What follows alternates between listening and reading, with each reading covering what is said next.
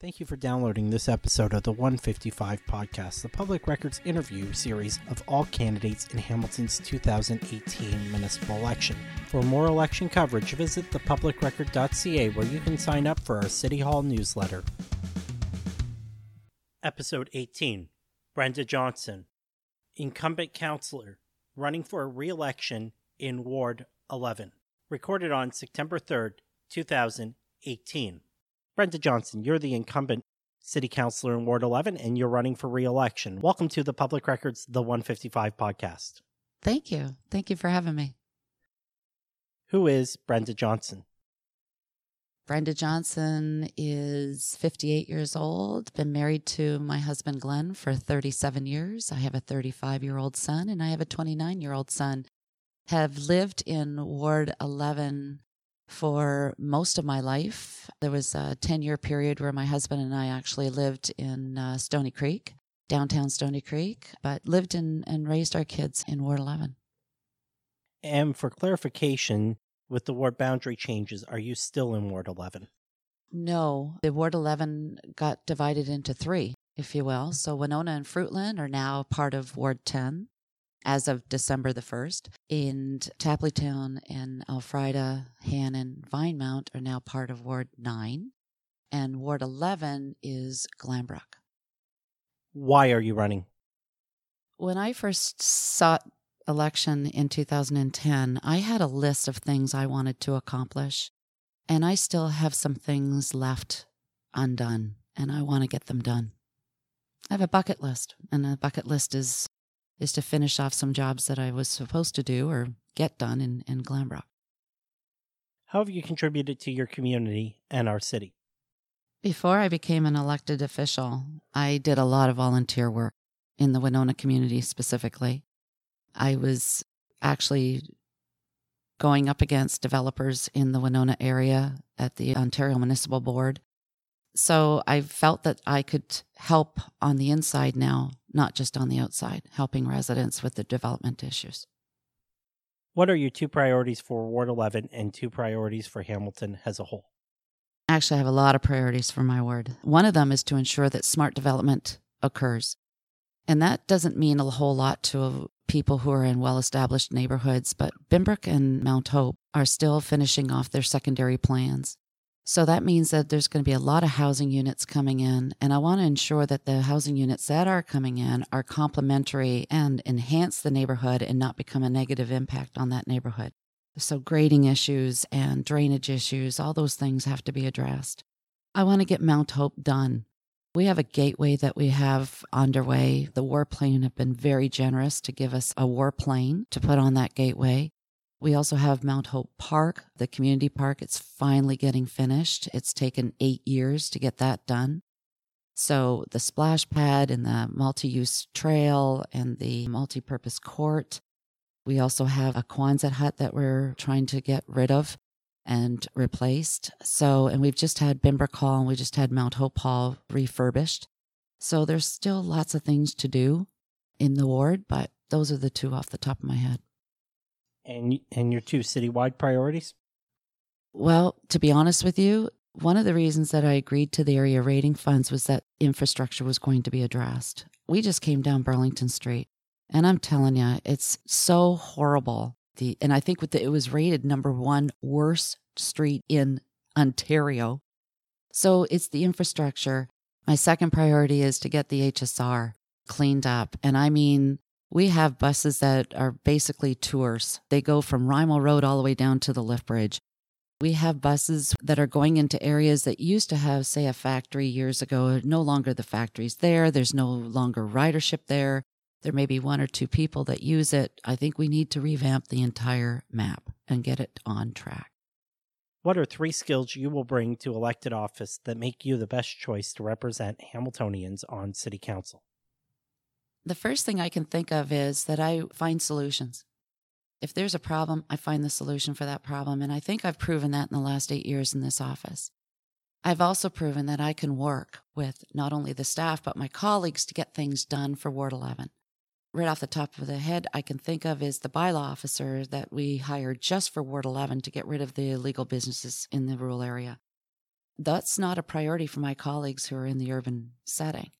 So to convince them that I really need this, I think that that's one of them.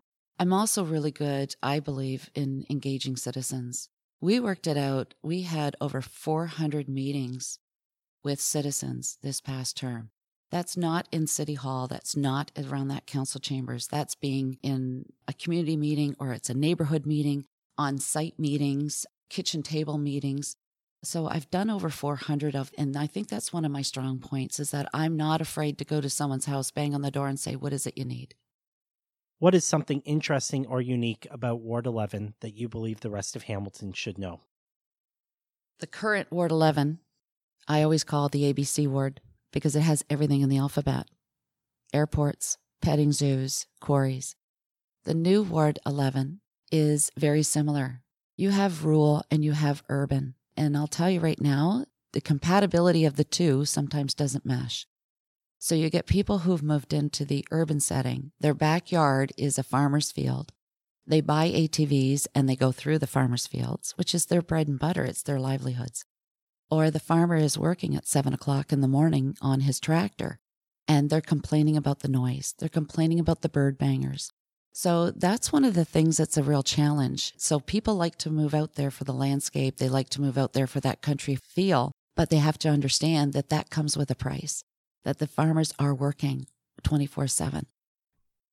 Hamilton zoning regulations prevent the building of multi-unit clustered housing, which is in scale with existing single-family housing, commonly referred to as the missing middle. There are approximately 100,000 Hamiltonians in their 20s and approximately 140,000 Hamiltonians over the age of 65. The missing middle is medium-density, transit-connected housing in walkable communities and is important to young renters, first-time owners, and critical for seniors seeking to successfully age in place in the communities that they've lived for decades. As a member of City Council, you will need to address housing challenges in Hamilton. You will face opposition to infill development and provincially mandated intensification. How will you respond to concerns about development, and where do you believe mid-density growth should occur in your ward?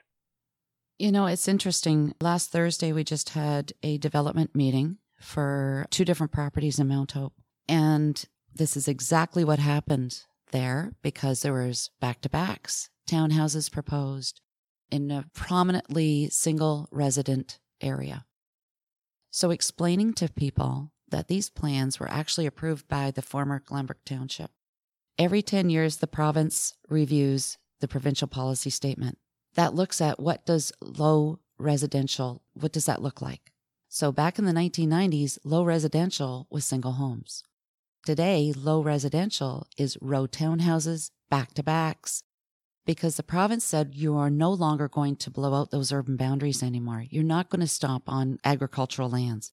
So you have to make every inch, every acre of your within your urban boundary count.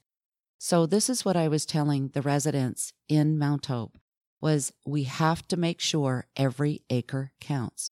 So the plans that were being presented had about 150 townhouses on it. Everyone went ballistic. And I said, but the province is telling them they should have 200 townhouses in that same space. So this developer is coming in actually under that. They're not exploiting what the province is mandating. So it's really difficult to explain to residents that single homes is now a thing of the past, that it's now more condensed, it's more intensified. So your communities may not like it, but it's something that we have to abide with, the provincial laws. What are 2 changes you will propose to improve city services? You know, it's interesting because the 2 that comes to mind is HSR and ambulances. And for the past 8 years, I know we've been throwing money at both. I know the one 10-year strategy was delayed for a year because at that time, Dave Dixon, who was the director of transit, said, the money will sit in the bank anyways because the buses aren't ready to be purchased. So we throw money at it, but it still seems to be problematic. Ambulances alone, we have lots of ambulances. They're just tied up in emergency rooms. So what do? How do we offload these patients so the ambulances can get back on the road? So that's always work in progress.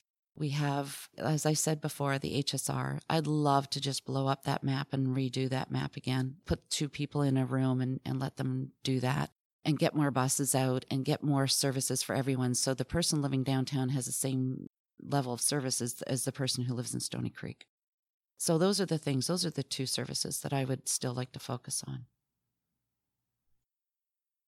What are two changes you will propose to improve quality of life in Hamilton?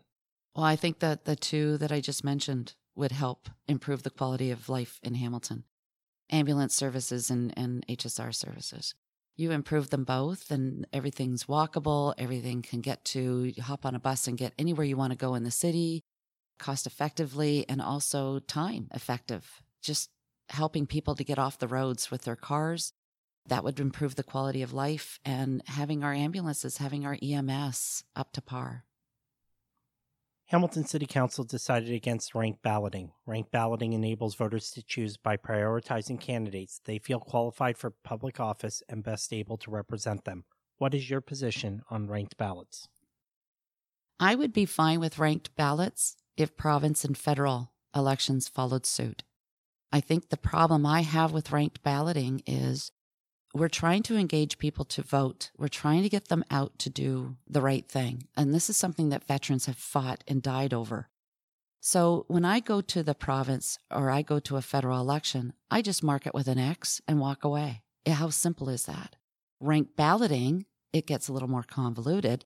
And if it's not on all three levels of government, then why would we change just the one level? And also my understanding is that the school trustee would not have ranked balloting. It would just be for city council. And I think that why mess up with the system? How will you improve civic governance and engagement during the next 4 years?